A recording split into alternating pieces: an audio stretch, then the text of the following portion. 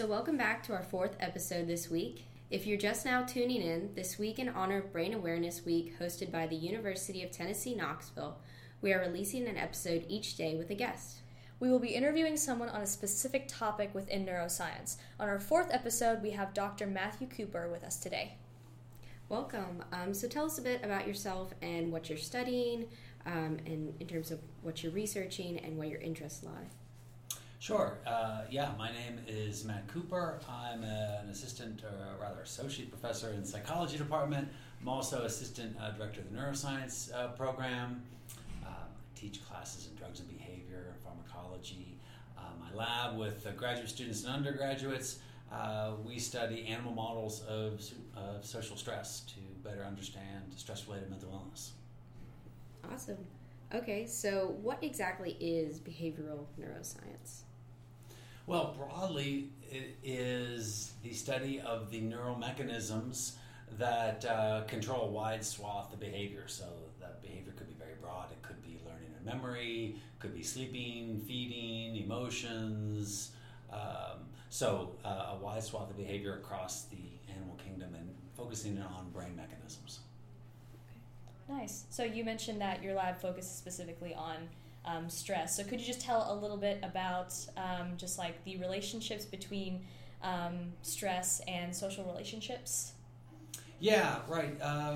Good question, because social stress is really the most common kind of stress that we modern humans experience. We don't, at least most of us are not experiencing temperature and nutritional stress, but we still experience a lot of stress, and it's usually in the form of social relationships.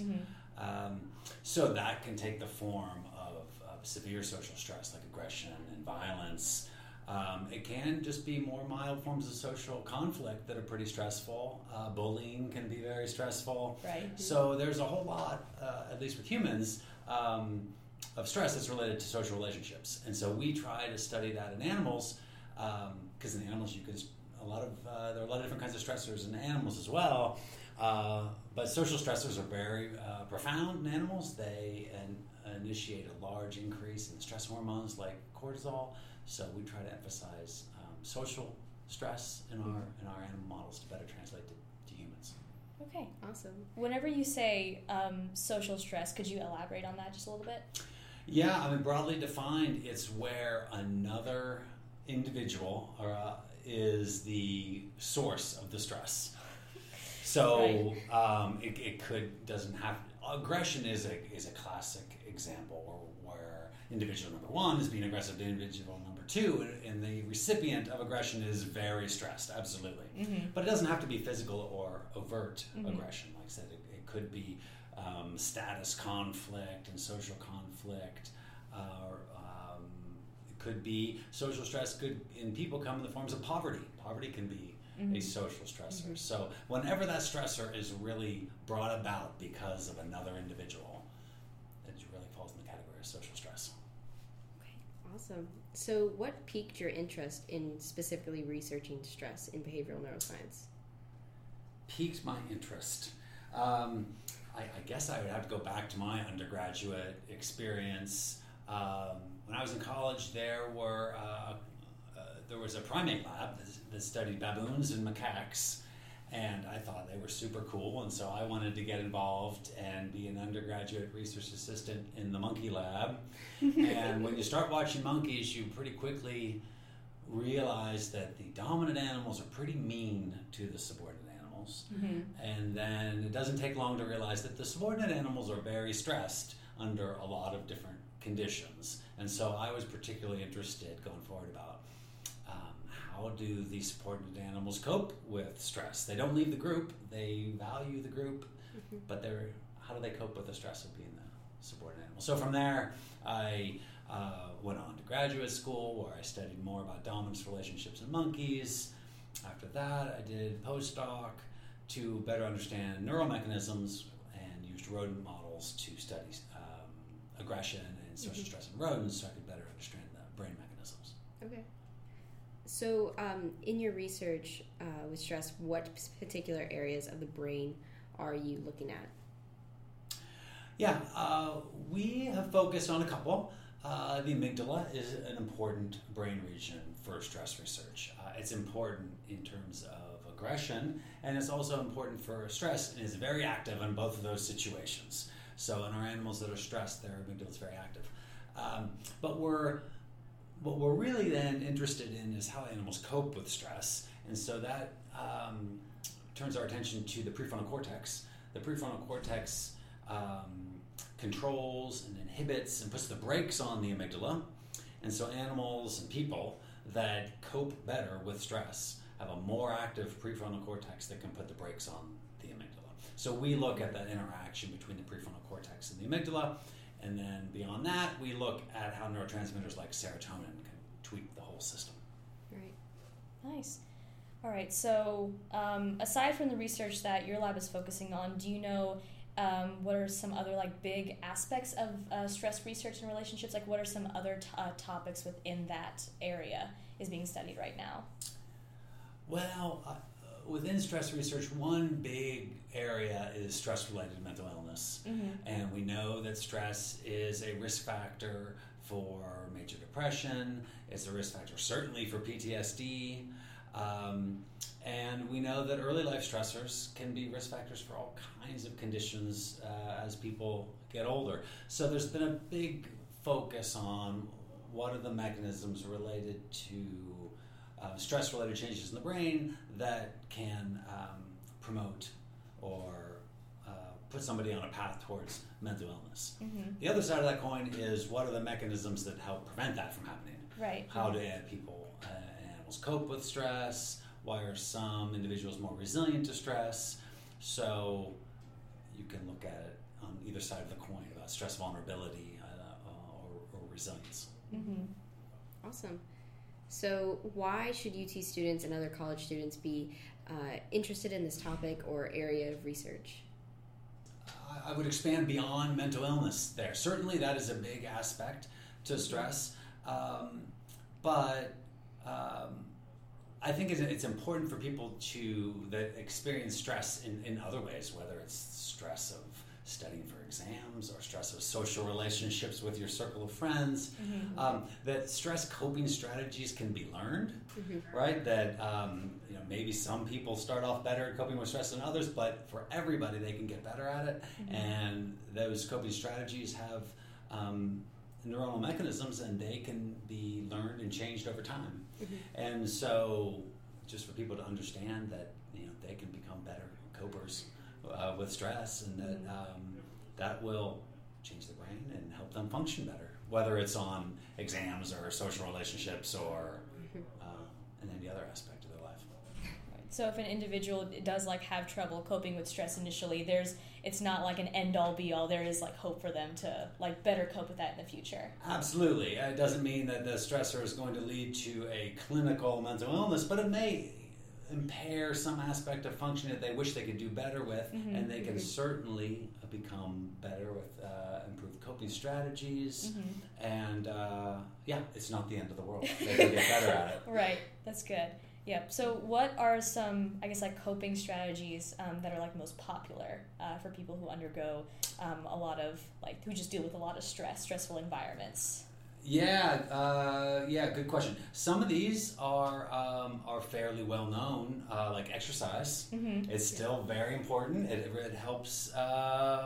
It helps the brain. It helps can help people cope with stress. I don't think many people want to hear that. Yeah, right. But it's been shown in people and in a bunch of different animal models about the neuromechanisms of how exercise really promotes stress resistance. Mm-hmm. There are other things that can be done that are less physically taxing than exercise. Things like mindfulness and meditation mm-hmm. can be really good for enhancing coping abilities and having people reduce their overall levels of stress. Mm-hmm. So that can be part. So even diet can help improve your ability to cope with stress. Mm-hmm. So and then I think another one we can keep adding things is social buffering. So it's important to have a good whether your circle of friends or family or whoever that you're close with is there to help and support you in those difficult times, really helps buffer the effects of stress. Mindfulness and meditation has been shown to specifically activate parts of the brain that we look at in our rodents, which is the prefrontal cortex, and it really helps when you activate that brain region. You can inhibit some other brain regions like the amygdala, and that there's been a great series of studies in the University of Wisconsin with Tibetan monks and how they meditate in a scanner to understand what are the brain regions that are important.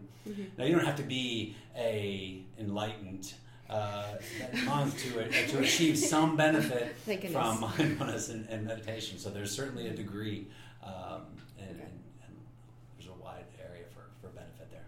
Amazing. That's really cool. I feel like that is like a very untapped resource for stress resiliency, for like a coping mechanism. So that's definitely like an area that I'm also interested in too.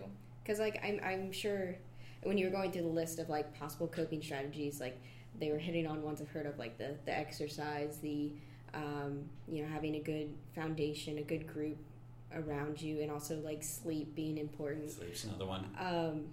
But mindfulness and meditation, kind of how it's being brought to the public more, not just this like guru kind of thing, I guess, that I associate with mindfulness and meditation. So like bringing it to regular everyday people. I just think it's interesting. Anyway. Yeah, absolutely. So if someone were to go into the field of behavioral neuroscience, what kind of qualifications would they have to pursue, and what type of laboratory experience should they seek out? I think the important thing is just to get involved. So if a person is an undergraduate, I would say just get involved in research, whether that is contacting faculty during the semester, or maybe volunteering in the summer, or as a post-bac kind of internship to do after they graduate. Whatever stage people are in, it's important to just get involved in whether it's paid or volunteer work. Then pursuing it, yes, to stay within the field of behavioral neuroscience will take some level of graduate training, and it kind of depends on where people want to go with that. A lot of people stay in the realm of academia and then move on to master's and PhD graduate programs. There's certainly room within healthcare and hospital settings to stay within the brain and behavior kind of field, or in industry, in pharmaceutical industries, or biotech industry is another area where people can stay in that kind of brain and health related space. But usually it starts with some graduate training as a master's or a PhD program. Yeah. Right, so it doesn't only lead to like academia and research. They can go like multiple different pathways. Right, that's a good point, is that no, it doesn't have to lead to university professor sort of academic trajectory, because there are a lot of, within broad healthcare settings, a lot of possibilities there within healthcare settings, hospitals, like I said, pharmaceutical companies, biotechs. And then of course academia is still there as well. But so that people don't have to, and you don't have to know when you start exactly what you want to specialize in and what you want to do. It's just important just to get involved. Okay. Awesome. I did have one extra question that kind of goes on with your drugs and behavior class. So you did mention if people want to get involved with behavioral neuroscience, they have like the pharmacology route, right? So like what are some of the things that you cover in your drugs and behavior class that could speak to that pharmacology side of behavioral neuroscience? Well, there are maybe sort of two separate aims, and we cover them both in the class. One is drug addiction. Right, so then there is, and that includes nicotine, alcohol, heroin, marijuana, LSD, the whole gamut of drugs. And so the mechanisms related to drug addiction, and then treatment for drug addiction. That's one huge area in terms of pharmacology. Another one is development of psychotropic medication. So kind of separate from drug addiction, we also cover antidepressants, antipsychotics, anxiolytic drugs, drugs for ADHD, autism. So there's another whole class of pharmaceuticals. And so in the class we take both of those approaches, and we talk about both kind of types of pharmacological approaches. Okay, that's cool. Yeah. So our last thing would be just, is there any group or event on campus or in the Knoxville community that you would want to plug for towards the very end?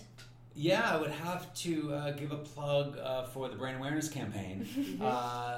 Brain Awareness has been going on at UT for almost 10 years, and it's gotten bigger and bigger. It started out as a week, and then we called it Brain Awareness Week, and it was the week after spring break, and that's still the case. We still have Brain Awareness Week the week after spring break. But this year, it's gotten so big it doesn't really hold itself to just that week, so we have the whole month of March, and we're calling it the Brain Awareness Campaign. There are about 10 separate student organizations on campus that are all contributing. And so I would just direct people to the website. And if you just look for UTK Brain Awareness Campaign, you'll see a whole calendar, see the March calendar of events. There's something almost every day, whether it's a panel discussion, a workshop, a seminar, a trivia night, something that, and there's something on mindfulness and meditation. You'll have to go. Yes. Yes, perfect. All right, so that concludes our 4th episode for the Brain Awareness Campaign, and a big thank you to Dr. Matthew Cooper for coming and talking about this with us. All right, so if you're interested in learning more about the Brain Awareness Campaign, be sure to visit the website brainawareness.utk.edu for all the details. And thank you for tuning in.